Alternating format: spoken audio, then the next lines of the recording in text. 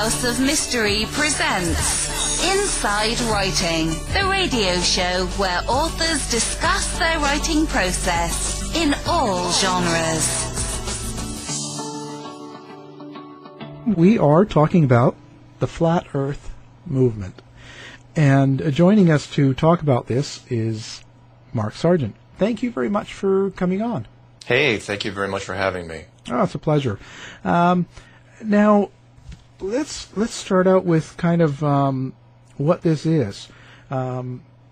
First of all, maybe describe for the listeners what you think the Earth is, as in shape and idea, so that we kind of start with the concept of what we're talking about as a product. You know, how's that? Yeah, no, that's great, because a lot of people are going to be listening and going, what in the world is he talking about? Yeah. We are talking about literally a flat Earth / enclosed world / enclosed system. There's various references I'll throw out there. If you don't know the movie The Truman Show with Jim Carrey from 1998, or Dark City, or Under the Dome, the television series that Steven Spielberg is producing, that Stephen King wrote, that's currently running. If you don't know any of those references, then what you're looking at is something really like out of the Old Testament, Genesis 1:6, the firmament, which is a flat world. You know, it isn't a sphere. It's actually an enclosed system. So you take, if you take a globe and you put your hand on the North Pole and you flatten it like a dinner plate, it becomes circular, and then you cover it with some sort of, dome-ish structure, and that's really it. So the North Pole is at the center of this big dinner plate, and the continents spread out organically out towards the edges. And the only thing that really makes it different from a globe in terms of what you're looking at, other than it's not round, spherical, is that Antarctica isn't a continent, because that's the first question. It's like, wouldn't the water fall off the edge? It's like, no, because Antarctica actually goes all the way around. It isn't a continent like Australia with 13 million square miles of ice. It is a Antarctic coastline that spreads around. Think of it like the rim on a dinner plate all the way around, and that part we actually know is true. At least as far as what the Antarctic coastline looks like, and that is it slopes up 200 feet high. It's made out of ice, and then once you get over the top of that thing, it slopes up to almost 2 miles high, and even higher in some places. So yeah. That's what it looks like. Oh, if you still haven't figured out the visual, because I know you're listening to radio, if you still haven't figured out the visual of it, look at the UN flag, the design that was created in 1946. That's pretty much what we look at. The UN flag is identical, give or take. The scale's probably going to be off, because we still don't know the exact scale. But the continent layout is pretty much what the Flat Earth map uses, and the United States Geological Survey. And so, so we're looking at flat and a dome. Uh-huh. How thick do you suggest that the flat Earth is? That's a great question. I'm so glad you asked that. I'm glad you asked that, because we don't. I come back with another question, as how thick do you think the Earth is? Because if you look at mainstream science models, they say, oh, well, it's 4,000 miles down to the center of the Earth. I go, well, that's fantastic. So you've drilled that far. You have cameras down that far. No. Well, okay, 1,000 miles then? No. 100 miles? 10? The deepest hole ever drilled is by any corporation, non-military, at least publicly, in the world, is 8 miles. The Soviets tried for years. They got down to about 8 miles. That's 12 kilometers. And they stayed there. They could not get past 8 miles for whatever reason. And yet, mainstream science will come back and tell you, we've all seen those cross sections of the globe where it goes, from red to orange to yellow to that milky white center. Where did you come up with that map? It's because mainstream science won't put a question mark in the middle of that globe map. So, short answer is, we don't know how thick it is. We don't know how thick we are, where we are now. If I had to take a guess, I'd say it was way less than, the Earth's thickness, 4,000 miles to the center, or 8,000 miles all the way across. Because we can't go down any further than that, which is very suspicious to me. What do you think's on the other side? Wow, that's wide open. It could be anything, to be honest. It could be, if you're talking about efficiency, because this really leads into some bigger questions, which is, okay, if this place was created, because if it's flat, then the whole question of intelligent design comes straight to the forefront, which is, okay, if it's flat, that means it was built. If it was built, it was created, and therefore there's your creator. If a creator, a divine power or, an advanced civilization, kind of blurring the lines there and the same thing, created this place, there could be another one on the flip side of it. It could be a double-sided coin where you have, an enclosed system on one side and an enclosed system on the other. Wow, that could be a good movie. That couldn't be good. And you got to wonder why it hasn't been made along with any others along this line. Well, and so just to get the full structure, so the dome, what's your estimate on how high the dome is up over top of us? That's a tough one, because the tests that were done from 1958 till 1962 between the Soviet Union and the United States, when they were putting atomic weapons on the tips of rockets and firing basically straight up for 4 years, we know it's at least 400 kilometers high, because that's at least publicly the test that they've shown. So if I had to take it, you want perspective on this. Take like a $50, put it on a table, and then take a salad bowl, maybe, 8 inches across, glass. Put it over the top of it. That's what we're kind of looking at. I don't think it's like a snow globe arc, but it's more like a shallow sports stadium.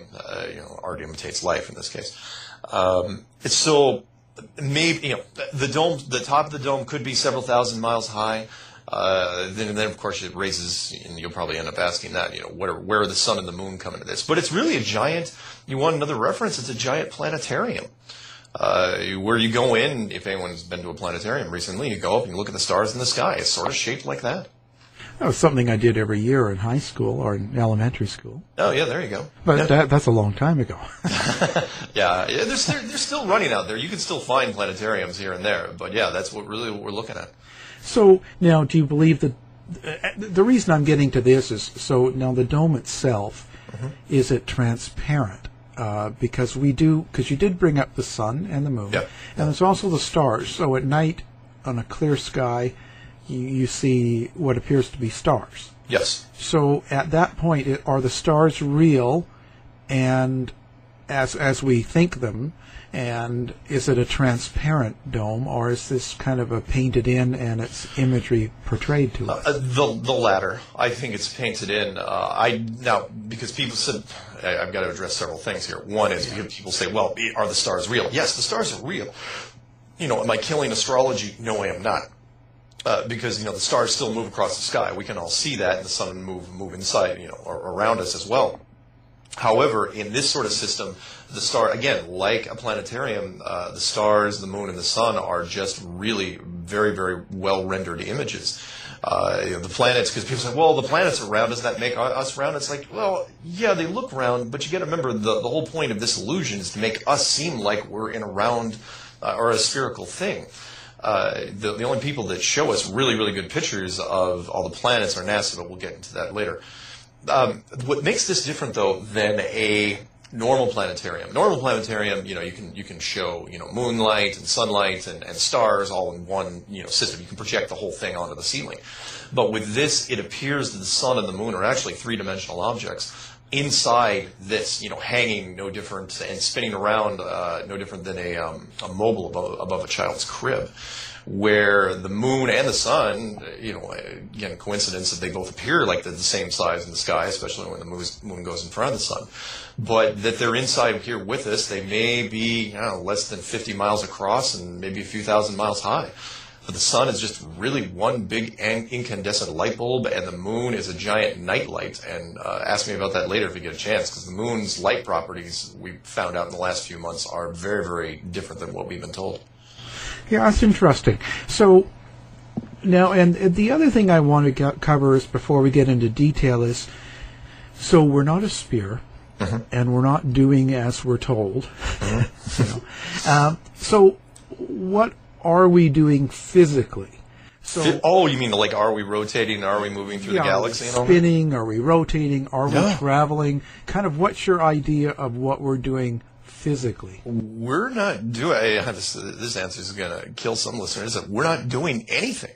all the motion, because you remember the mainstream science will tell you that the Earth is spinning at 1,100 miles an hour, and that it's traveling around the sun at 60,000 miles an hour, and that our solar system is moving through the galaxy at like 500,000 miles an hour, or depending on which you look it up, those numbers vary. That's a lot of motion happening in a lot of different places. Plus, you get the moon spinning around us, apparently. That's why I get headaches all the time. Yes, all these things should be happening, but yet the flat model, nothing's happening. The model's just sitting there. I mean, literally, we could be a planetarium on somebody's desk or on a much bigger surface. But no, no different than a planetarium. When you go in there, you're not moving. And the premise of what I put forward, starting last February of 2015, was that what if you could build a planetarium? I mean, I know it's going to sound like something out of the Twilight Zone, very science fiction-y, but the truth is often stranger than fiction. What if you could build a planetarium that if you had the technology to build one that was thousands of miles wide and at least hundreds of miles high? How many people could you fool in that system? Let's say they were born into it. Whereas let's face it, if a planetarium was big enough and you were born into it, you would believe basically anything anybody told you, because how could you test this? How would you know? How long could you keep a civilization in the dark, so to speak, from finding out where they really were? And it appears that, in our case, pushing about 5,000 years, give or take. And you got to remember that this is also what every tribe, every culture, every religion believed in for thousands of years. It was only 500 years ago that the whole Copernicus heliocentric model was introduced. Right. And then, so we've been riding that for the last 500 years, and now our technology has reached a point where detection and high-speed internet and HD, basically camera technology and high-speed internet and social media ruined the whole thing. Because now we're comparing notes, and as of 2015, this whole thing is starting to break down. And I know I'm kind of downplaying it when I say that, but I'm not kidding. Look at, I'll give you a perfect example. When you typed in flat Earth into YouTube, just typed in those terms, set no filter, beginning of last year, 2015, you may have gotten maybe 50,000 hits, maybe relevant hits. You type that same thing in today, as of like this morning, it's 4.7 million. I'm humbled to be a part of it, but all I did was really help create more digestible parts of it. For me, it came in as a staticky radio station, and all I did was try to clear up the static. So in that case, we've kind of got this down. Mm-hmm. Now, so what's your basis behind it, first of all? So the next question that would come to mind for a listener probably would be, so... How do we know? Yeah. Sort of, how do we know, and who's doing this? Like, because without getting into a particular major mainstream religion, mm-hmm. but who would be doing this? You mean hiding it? Yeah. Well, from the authority standpoint, and when I say authority, I mean, the combination of, the powers that be, the super rich, the royals, and the government of whatever. But it looks like, if you can imagine this, imagine if this world was eventually supposed to be found out. Eventually, we were supposed to figure out where the edge was and where the ceiling was. We were supposed to figure out where we lived, and it was supposed to be a natural process. The government of the Soviet Union and the United States seemed to have figured it out in about 1956, more specifically during Operation Deep Freeze between 1955 and 1956. And they were the ones that decided, it'd be too disruptive to civilization, and I won't, go into the religions necessarily, but religion would play an angle here, because you are talking about intelligent design. And they decide, okay, let's just spend the money, seal off the upper edge and the outer edge, and let's see how long we can hide this thing. And so that's what we were, So yeah, the United States and the Soviet Union, last 60 years, if you're looking for the people responsible for hiding it. So how does that work when we get new people in the government? Mm-hmm. So like, going from... Kennedy all the way up to Obama now. Uh-huh. So when they're running for government, like even the people running now, yeah. They don't really know. Most people don't. With some secrets, I'm not going to go into too many other conspiracies during the show. I mean, everyone knows what they are. But with most conspiracies, yeah, you might inform people. I mean, even Eisenhower didn't know, for example, that Area 51 was built. Look into that story. He had to actually force his way in to actually go see the place. So presidents, you don't have to tell them if you don't want to. Putin might be a different character. But in this case, because it's such a big secret, it's really the less is more. So the less people know, the better. So compartmentalize everything. You don't need, so any wrench turners at NASA, anybody that's building things for satellites, they don't know. Airline pilots, they don't know. Nobody knows. Because it's too big. You can't, it's so big, it's right in front of your face. I mean, heck, it was right in front of my face 15 years ago. Literally staring me in the face. And I couldn't see the forest for the trees. I couldn't see it. So no, almost nobody knows. Your secret societies, and take your pick on who you want to name on those. Maybe even those at the highest levels. No, but you've got to be way up on the food chain before you know this thing. And so then, what's the point of hiding it? Oh, it would create. Okay, what I have learned more than anything about the rules of power and the authority is, if there's a chance that civilization may grab the torches and the pitchforks and run through the streets and start burning things and killing each other, you're not gonna roll those dice. And that's what I really stated in the clues. Now I'll cover them real briefly. And that is, let's say all of a sudden they said, oh yeah, by the way, you're in an enclosed world. Here's the edge, pretty much the handprint of God, and that's really it. Let's say the UN announces that tomorrow. Some things, the wave of what would happen. It wouldn't happen overnight, but the wave of things that would happen would be as follows. First thing would be the education systems would be turned upside down, especially the physical sciences. Everything from high school through the PhD process. You'd have to rewrite so many things. I mean, astrophysics and astronomy, those departments don't even exist anymore. Your remaining physical sciences, geology, hydrology, archaeology, biology, those have to be rewritten from the ground up with the new model. The big five religions, Christianity, Islam, Hinduism, Buddhism, and Judaism, they all get their holy grail, so to speak, all instantly overnight. And, there's going to be a backlash against science, which would be extremely upsetting. And then the big thing, the big thing from the individual person, because a lot of people say, well, who cares if it's round or flat? I still got to get to go to my job in the morning, and it sucks. Well, yeah, but now you're going to be driving to your job, and you're going to have this kind of strange feeling that someone's been looking over your shoulder your entire life. And if you want to call it God, if you want to call it, the big eye in the sky, if you want to call it an advanced civilization, whatever, you're going to act differently. And you combine all these things, and you look at a boardroom of the powers that be, they're not going to make that call. They'd think about it for about 10 seconds until they started looking at the stuff I was mentioning. And they say, yeah, we're not going to do this now. Even in the 50s, it would have been tough to do. So they decide, we're just going to hide it. We're going to spend the money and hide this thing for as long as humanly possible. And they did. And it worked. Worked very, very well. 60 years. It worked. And now we're coming to an end of that. They've had a great run, but it's over. So do you believe that, so how do all the countries get involved in this, or are they just all kept out of it? Most countries don't even know, I think, at the highest levels, because why would they? Any country that's tied, it's not even the countries that matter. It would be things like oil companies. Because you remember the Antarctic Treaty, which was put in place in 1959, that sealed off all countries from doing any corporate work down there for all time. It's the longest running treaty in history. Nobody knows about it. You can look it up. It's on Wiki. And not only are they not allowed to go down there, but they're not even allowed to talk about it. So, even though Admiral Byrd went on television in 1954 and said, oh yeah, the place is made out of money. It's got oil, it's got coal and uranium and minerals. And all the countries that were rebuilding from World War II wanted to get in there. And then they just sealed it off. Just sealed it off entirely. So no corporation. So if you're the head of Exxon and you want to go down there, not only can you not go down there to do any oil work, you're not even allowed to lobby for it. And that was my big turning point for me, which was, well, how is that even possible? Money is the backstage pass for everything. And, you're not even allowed to run an ad in the New York Times saying how great it is for Exxon to go to Antarctica. You can't tell me the UN has that much power. They don't.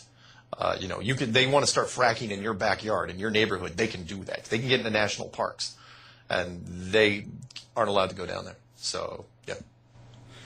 So now let's talk about some of the things that we take for granted. Mm-hmm. And what I'm thinking of is, first of all, like you mentioned pilots. So now flight and flight patterns and airplanes. So now I take a plane to Hawaii, and then from Hawaii I want to go to Buenos Aires or Rio. Yeah, something. Yeah. So how does it work that the pilots do not realize that what we're dealing with as in a flat rather than spherical world? Well, yeah, that's several reasons, and I've talked to several because I've been trying to find subject matter experts for the last 6 months, and have found quite a few, including a flight instructor out of Iowa and United States Air Force officer, retired, who was a career navigator. And the big thing they tell me, because a lot of people say, well, aren't the pilots in on it? Well, wouldn't the pilots notice? It's like, no. Because pilots, if you've ever flown with anyone, if you have any pilots as personal friends, they're busy. Between the time they take off and the time they land, they're checking a lot of things. And when they're not checking a lot of things, most of the time they're relying on autopilot. Autopilot relies on the GPS, otherwise known as the Global Positioning System. And the GPS was designed by the United States Department of Defense. So, and again, don't think for a second the GPS system isn't in on this. Part of the GPS system's job is to keep people from going in certain directions where they're not supposed to be going.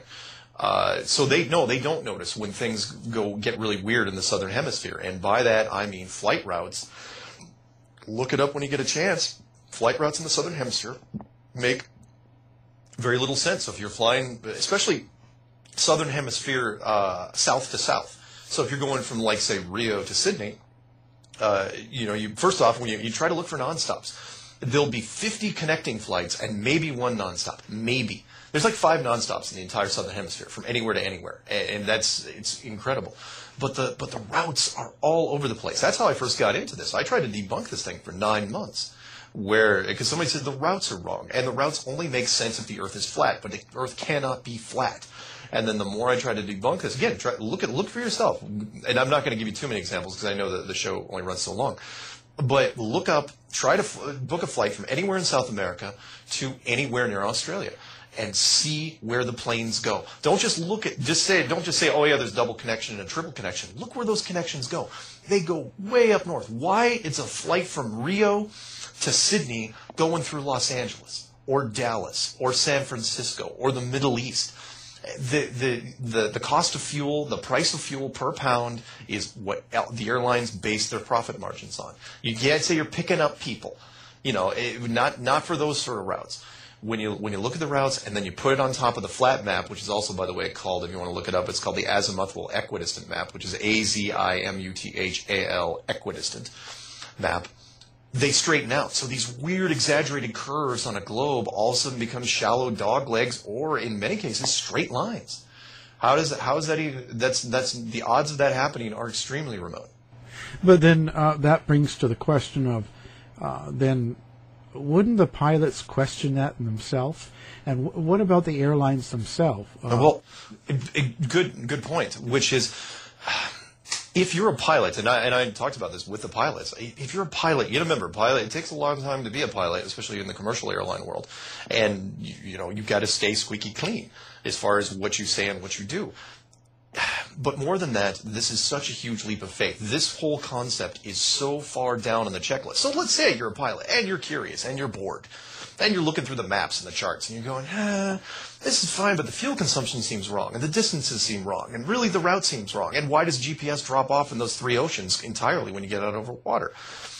If you go down your list of things that you're curious about, are you really going to get to the point where you're going to say, you know what, the map's wrong?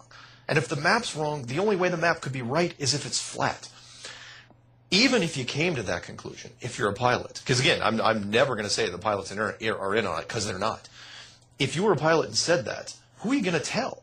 Who are you going to go to the airline? You're going to go to your supervisor? You're going to go to the head of United? Who are you going to tell that you think the Earth is flat? Because if you go and do that, you're not a pilot anymore.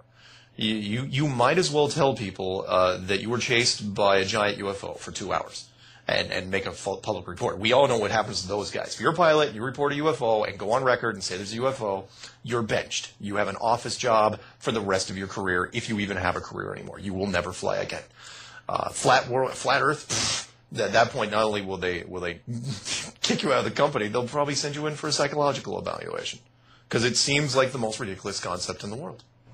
And so, what about the satellites and the GPS? Or do they really exist then? Well, I got to come back with another question, and I don't mean to insult any of the listeners that are out there, but who told you there were satellites to begin with? The same people that told you we went to the moon 6 times, never had any problems, went through the Van Allen radiation belts, and nobody died of radiation poisoning, nobody got radiation sickness, the capsules were never contaminated, and they don't tell you what shielding they used? Because there's only 2 types of shielding you really use for radiation. One is lead, which we all wear at the dentist's office, and the other is gold. They won't talk about it. You've got to abandon everything, unfortunately, which is why it makes so many people really upset. There's probably listeners out there banging, their fists on wherever they are at the radio because they can't believe what they're hearing. But it's true. You've got to give it all up. I mean, if you want to take it in stages, fine, but you're going to have to look at the moon mission first, look at the ISS second, and then look at satellites last.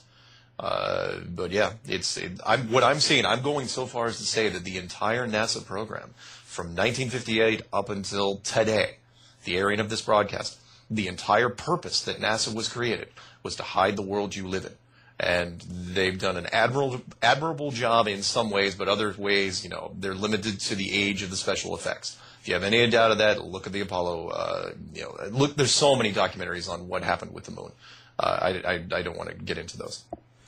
Well, so then when we bring NASA into this, yes. So we're basically saying that they've been the master manipulator, so to speak. The gatekeepers, yeah. Yeah. So does that mean the whole team is involved? Because to put together the projects, like when you were bringing up, first of all, let's say the flights to the moon, way back, and how did they get away with doing that? It's not like, and I get that question quite a bit. It's not like, this is different. This conspiracy is different from any other conspiracy that you've ever heard of, which is ironic because it's also the oldest. It's the one that everybody's heard of. Lots of people would be like, Sandy Hook, what was that? But Flat Earth, that's as old as dirt. But it's not like the Manhattan Project, where we kept the atomic weapon program secret. That was thousands and thousands and thousands of people, and pretty much everybody knew what was going on, and they kept it a secret. Well, I mean, you remember, there was only 3 television stations back then, and, newspapers, so it's not like things could leak out real easily. You could control media a lot more. But this is different from that, and that is, in this case, you don't need to tell the wrench turners. You don't need, in fact, one of my next door neighbor, I used to take care of his cat. His name, look him up. His name was Wayne Ottinger, Ottinger. I still get a Christmas card from him. He was like the garage mechanic for NASA. He knew all the he knew all the astronauts from Gemini and Mercury and Apollo by a first name basis, talked to him often. And his walls were just bristling with plaques. He helped design the LEM for the moon. And in fact, the first design was supposed to be a convertible. Why they changed it in the last minute, we won't get into right now. But he knew nothing, is what I'm getting at. And that is why, and when you look at him, it's like, why would you tell him anything? He was there to do a job. He's there to build rockets and build everything associated with rockets. He's there to get somebody to the moon if you actually could try to do it. And in this case, you leave everybody out of the loop except for, everybody in the control room, everybody on the ground. The only people you really need in are the telemetry guys, the guys that have to create the data that gets sent, supposedly simulated, and sent back to Earth from the program. And if you want a reference to that, look at the movie from, I think it was 1978, Capricorn 1.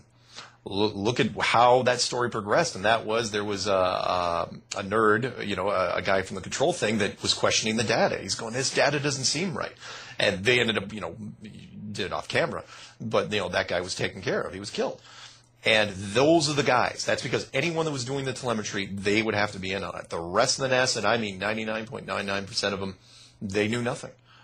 With the exception of the telemetry guys and one other group, and that would have been the astronauts themselves. The one group of astronauts. Nowadays, I don't think they tell them. I mean, yeah, they know they're faking something, but they don't know why they're faking it. I think with the Apollo crew, they told them why. They said, look, you're going to be faking some things, and it's for a really important reason, and here's why. And these guys were true blue Boy Scout heroes. And that's why they were so bad. Any doubts, look up at the International Press Conference when they came back from Apollo 11. Those guys should have been pumped up on adrenaline for weeks on end. Smiling, permanent smiles they should have had on their faces. They looked as though all their dogs had been shot. In fact, Neil was cracking. He was having a hard time even getting his sentences out. He ended up being a recluse. Most of these guys crawled into a bottle or just hid from the public for years and years and years. So anyway, the short answer, I'm sorry I'm taking so long with some of these, is that the astronauts knew, and for lesser degree the computer guys knew, even though the computers were much, much different back in the 60s. And that's it. The rest of NASA doesn't know. So when people call me and they say, my grandpa worked for NASA, blah, blah, blah, are you calling him a liar? I'm going, no, I'm not calling him a liar. He didn't know anything. Why would he? Why would you tell a guy like that? You want to have as few guys as possible know. In fact, even some of the guys who probably did know, you probably killed. Not to go into a dark place, but you probably did. And what about pictures and views from space toward the Earth? So how's that? That's an interesting one. And that was really one of the things that got me going on this, because when I was trying to debunk this thing from June of 2014 all the way to February of 2015, that's one of the first things I dug into, which was, okay, this should be easy to debunk because there's obviously a mountain of evidence on the globe site. I should be able to just go into this box over here and dig up. There should be 10,000 photographs and thousands of hours of video and all these things. And I kept looking. And if anyone wants to look it up, don't take my word for it. This isn't secret information. Look it up. From 1972 up until June of 2015, there was only one picture of the Earth taken, in full sunlight from space. One picture. It was Apollo 17, taken in 1972. We've all seen it in the textbook. It shows the bottom part of Africa and all of Antarctica. There's no coincidence there. A lot of clouds, a big crescent cloud shape on it, and that was the one that they milked for 43 years. And when I said this was square in my face 15 years ago, well, not 16, in the year 2000, I was trying to find pictures of Earth to put on. I was running a tech support department for this company, and I wanted to put on all the monitors. I wanted to put different pictures of Earth. And when I did the online search, I literally only saw one image. And I don't mean like nowadays where you can see Google Earth images and other composites. I mean literally it was the same picture, just in different resolutions and different shading over and over and over. That was the only picture they had. And so there should be 10,000, 20,000, unlimited, uncountable amount of pictures of the Earth from space. There's only one. And as far as video of the Earth from space, there's zero. There's not from, and then people say, well, we see the ISS footage. I'm going, no. I mean the full Earth rotating on its axis from space. The only one they even, for briefly laid claim to was the 1990 Galileo footage, which was dissected almost immediately, in fact, recently by a flat Earth guy.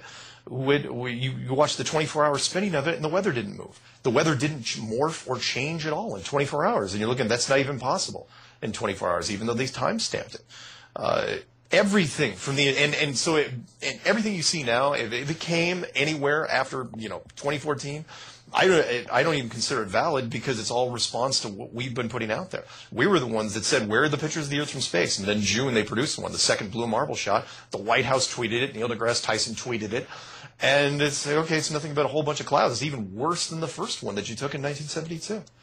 So I could go on, but you see where I'm going. Well, what about, so when we get into the moon and the sun, and first of all, with the moon, for instance, what about the things of the Earth having a shadow on the moon, and there's, film of that?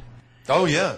Make no mistake. That goes along with, when I say you have to throw away everything, you got to throw away everything.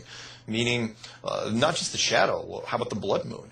And that is, the blood moon is impossible. The shadow is impossible on a flat Earth because technically there is no Earth between the sun and the moon on a flat Earth. The sun and the moon are right across from each other. Therefore, whatever images you see must be artificial. And if you think I'm kidding, or you think that's really weird and mind-blowing, look up two things on the internet when you get a chance. The first one's lunar waves. You just type that in anywhere, you will find it. There's a whole bunch of hits on that where there seems to be a resolution issue, a refresh rate issue, like a vertical hold issue on the moon that we've only been able to detect with high-definition cameras recently. And then the second one you got to look up when you get a chance is moonlight is colder. And I don't mean, because everyone listens, they go, well, of course, it's colder at night. It's like, no. The moonlight is actually generating some sort of refrigeration radiation. Meaning, everybody knows if it's 100 degrees in the sun, it's 90 degrees in the shade. You're down in a hot place, you know this. Because the shade, whatever it is blocking some of the sun's radiation. But when you do the same thing in moonlight, you can use digital thermometers, they're easy to find. You point it an object in the moonlight, and let's say it's 50 degrees. You point it at an identical object in the moon shade, and it's 60 degrees. And it's like, well, that's impossible. It can't be warmer in the shade because the sun or the moon is reflecting some of the sun's radiation. At the very least, it should be, a little bit warmer in the moonlight or even neutral. But we've seen stuff, it's on video where it's up to 12 degrees colder. That's not possible unless the moon is self-illuminated, which it is. Not to rip out too much from Scripture, but the sun is its own light. The moon is its own light. The moon doesn't reflect anything, which, of course, lends to the question, okay, if the moon is self-illuminating and it's like a big glowing nightlight, what exactly did we land on? Because we land on some dirty gray surface, and it wasn't glowing as far as I can tell. The moon and the sun are completely they're their own entities, and they're much, much smaller and much, much closer. So they're not really, they're not rotating, so to speak. No, but they could be instanced, meaning, the sun you don't have to do anything with because it's so bright, nobody, looks at it, and photography is really limited. But with the moon, whatever it's displaying at seems to be not only is it displaying its own image, I believe there's a structure underneath the moon. Whatever it's displaying, it is what you see it is, but there's something underneath it, and we don't know what it is. But I also think it's also displaying per region, which we've been able to only, in the last 15 years or so, to do in software, which is you can show, because some people say, well, the moon is rotated one way, but if you go down into the southern hemisphere, it's rotated another way. I'm going, yeah, it's probably because it's an instance. Meaning, you can change the moon's display properties depending on where you are. Okay, now, let's go to curvature of the Earth. Curvature, yep. And so when you're, out on sea and you're looking out at another ship in the horizon, it tends to be like the lower part of the boat's usually missing or something, and they say that's obscured due to the curvature of the Earth. Yeah. So how do we go with that? Should be, and I would have been right there with you, a few years ago. Again, anyone. There's no way I'm going to convince the listener in just this short show. Anyone that doesn't laugh at this thing right away, doesn't roll their eyes and ridicule it in some way, if you're not making fun of this thing right away, then there's probably something wrong with you. Because everyone's reaction is the same. What the curvature is a perfect question that ties into that. And it's like, oh, well, we all know that the boats drop off into the distance, don't we? Well, we thought that until the new HD cameras came out. And that wasn't really true, because what we were watching was, it's like, okay, you watch a boat with your naked eyes, and you watch it go out to a certain distance, and it seems like it's gone. You look as far as you can, and apparently it disappears. And then you take your HD camera, like the Coolpix 900 or whatever the thing is with that really insane zoom on it, and you zoom in, and oh, there's the ship again. And so you leave it, you don't zoom in all the way, and the ship goes off in the distance again. And then you take it, you crank up the zoom, and you can bring the ship back. And you can do this almost infinitely until, the atmosphere starts distorting everything. But the point is, once it gets out to a certain distance, it shouldn't be viewable anymore. Meaning, once the ship gets out at, and it's supposed to, if everyone doesn't know what the curve is, it's 8 inches per mile squared. So it's not 8 inches per mile. So it's not like, 8 and then 16 and 24 and then 32. It is 8 inches times every mile times itself. So like at 2 miles, it's 2 times 2, which is 4 times 8 is 32. 3 is 3 times 3 is 9 times 8 is 72. So when a boat gets out to a certain distance, you shouldn't be able to see it anymore. Meaning, if it gets out like 15, 20 miles, it should be hundreds of feet below the curvature of the earth, meaning on the other side of the hill, because you're basically looking over a giant hill. But yet, there it is. There's the boat. And then we see it with solid structures all the time. Look at the, look up online if you get a chance, time lapse of Chicago from the other side of the lake. That's 52 miles. That's almost 1,700 feet. And yet, here's a full 18-hour time lapse of the Chicago skyline. A snapshot, because people's taking snapshots, and they say, mainstream media said, oh, no, that's a mirage. I'm going, really? Because what's the time lapse doing? Because that's 18 hours of mirage, and the camera is stationary, and it goes into nighttime. It goes through several weather conditions. The thing never blurs. It doesn't go inverted. The Chicago skyline's right there. 52 miles. You should not be able to see it. And so no, the boat's going to the horizon. Yeah, you show me one, and everyone's got this one, which is really interesting. It's like a 3-masted pirate ship. For every one of those, I've got 10 of cargo ships and super tankers that go off into the distance. They're pulling them right back, and those ships should be gone. How do you deal with the public? People like what's been out lately. Some of the like B.O.B. and then. Neil deGrasse Tyson. Yeah, and kind of like their little thing and stuff back and forth in the public. Yeah. How do you perceive that? Well, it's interesting because we were kind of predicting this anyway, because we knew there were a lot of closet flat earthers out there that were listening to the concept, because it has resonated extremely well, way more than I thought it would be. And what happened was there's a lot of people out there that know, but they don't know who to talk to about it. It's like, who do you talk to about it? You can't tell just by walking down the street who believes this and who doesn't. So some people have actually stuck their neck out there. And when Tequila did it, we kind of saw it as like maybe an anomaly. It's like, okay, all right, that's fine. But when B.O.B. released that song and called out Neil deGrasse Tyson and actually used Neil deGrasse Tyson's soundbite in the song, that's when it got really, really interesting. And yeah, then Neil deGrasse Tyson comes out and makes his own. He didn't sing. Where his nephew made a song, and Neil deGrasse actually read some quotes in it. And then Neil deGrasse Tyson goes on national television, and then this thing, and every major media outlet covered it. Everybody from Time magazine to NPR to Esquire covered this thing. But we saw it as kind of like what we saw was inevitable. Because there's too many people that are talking about this, and now we see it as, okay, the subject's been broached, and we're kind of waiting for this next person, whoever the next person's going to be, because if once the old military saying that's first time is happenstance, second time is coincidence, third time's enemy action. If a third person comes out, then the media has to look at it in a different light, which is, okay, why are we still talking about it? It was kind of funny when Neil deGrasse Tyson and B.O.B. were doing this thing, but why are we still talking about this? And that's when the media will have to dig into the backstory, kind of what you're doing, and really take a hard look at it. And at that point, well, then it's up for grabs what happens next, because, yeah, then civilization does change. So have you ever tackled the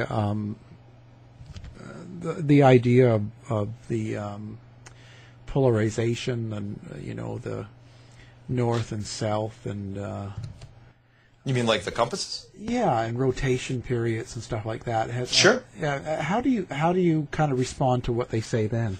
Well, when it comes to the North Pole, it's interesting because I've got a guy who's going to come on. I'm going to be interviewing him pretty soon, who says that the South Pole. Because I actually got a question. They said, how far south do you have to go before the South Pole takes over the needle on a compass? And this guy's going to come out and say, because he worked almost exclusively down in the Southern Hemisphere, and he goes, it never flips. It's always the north. North is always the side that carries it. But as far as the polarization, there's a couple of things you got to look at. One is, does the magnetic north move? Yes, it does. It does move.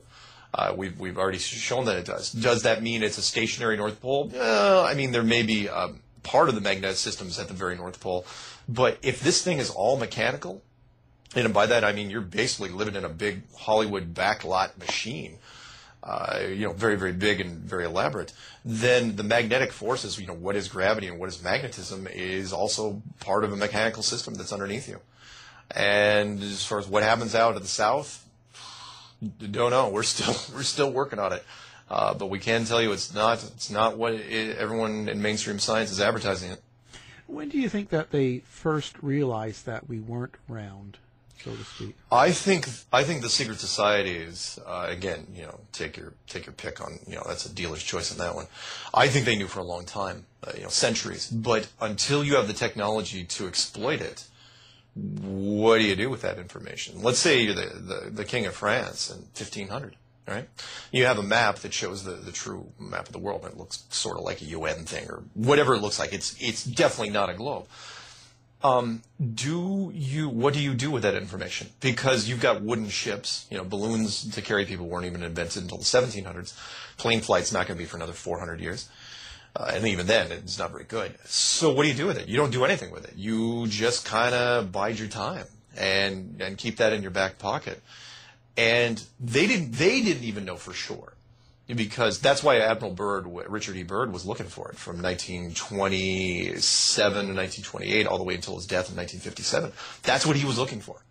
And so they weren't even sure. And then I think they almost gave up in 1954 when they let him go on television and say, yeah, Antarctica is just made out of money. Let's just go make money. And then, of course, Murphy's Law says as soon as he says that, then they find it the very next year. So I think the secret societies knew for hundreds of years, but they only knew for sure in 1956. And so now, what about the seasons? Mm-hmm. And how do they work? Yeah, how do they work then? If we're not on an axis and a sphere kind of going around. The sun and the moon in that case don't take the same path. So if anyone knows the yin-yang symbol, if you laid that on top of a dinner plate, that would actually represent the sun and the moon. But like a record needle on a record, where the grooves, as the song progresses, it goes further into the record. That's what the sun and the moon path do. They don't travel in the exact same circular path every time. So sometimes they travel further out, at a wider radius, and sometimes they zoom in closer to the North Pole. You combine that with all the other systems, again, purely mechanical, the jet stream above, the underwater conveyor system, the magma system, tinker with those a few notches, and there's your seasons for you. So now, if things are as you say, mm-hmm. Where do you see this going? Well, right now, it looks like it's going to go to some form of disclosure. The mass media didn't have to cover it. If you believe in conspiracies and that nothing in the mass media happens by accident, then yeah, there's some ulterior motive here, and it seems to be part of a bigger revelation. And we're still trying to figure out what that is. So flat Earth, it seems like a very, very big concept, and it is. And everybody found out about it, it would be an amazing thing.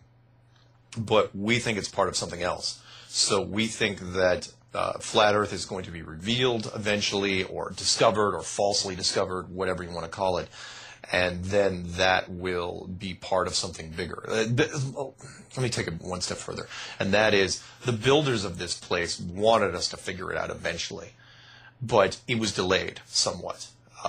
By that I mean, I think we were supposed to find it naturally, maybe as late as the 1970s, maybe by a private exploration team, a private rocket company, whatever you want to, take your pick.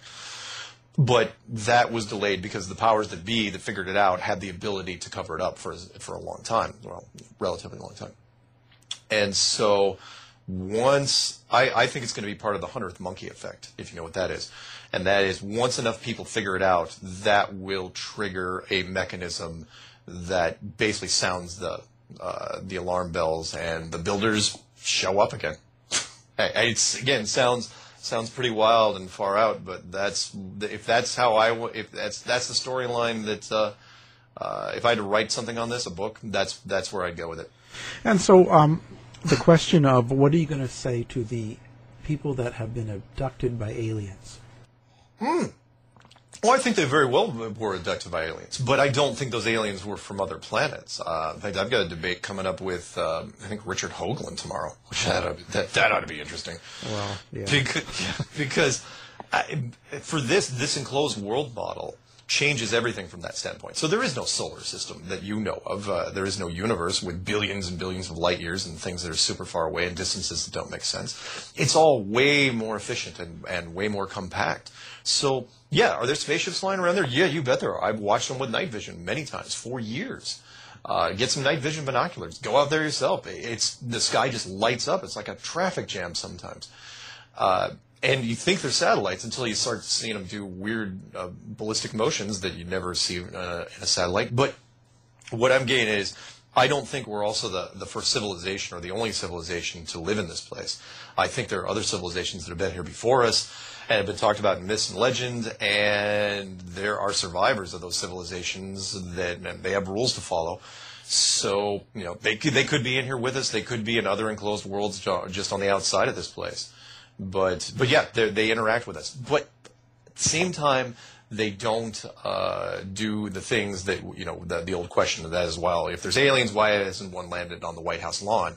And the answer is, well, because it would change too many things if they did.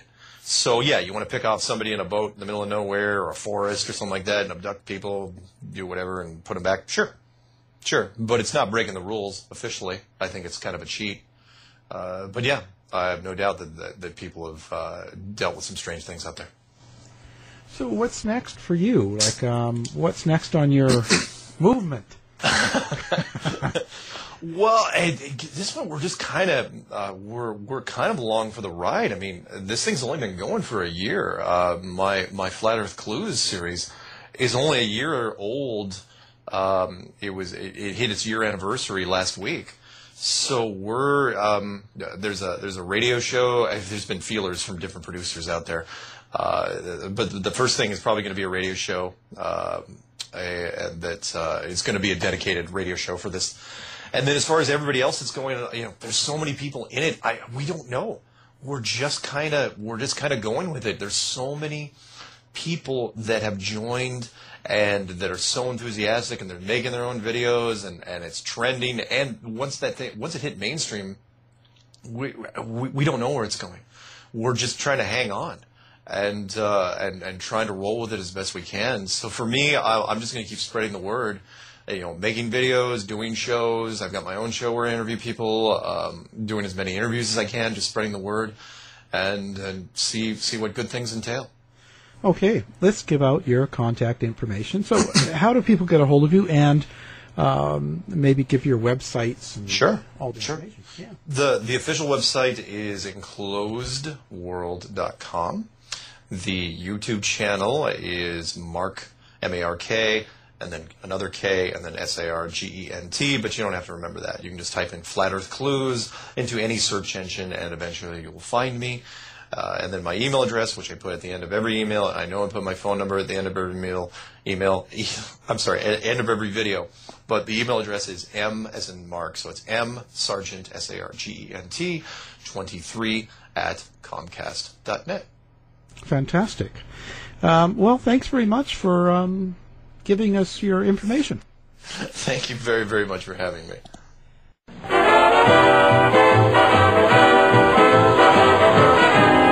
The mission has been completed. The end! By George, he's got it! It is the end! I'll say it. This has been a production of the Z-Talk Radio Network. If you're lying to me, I'll be back.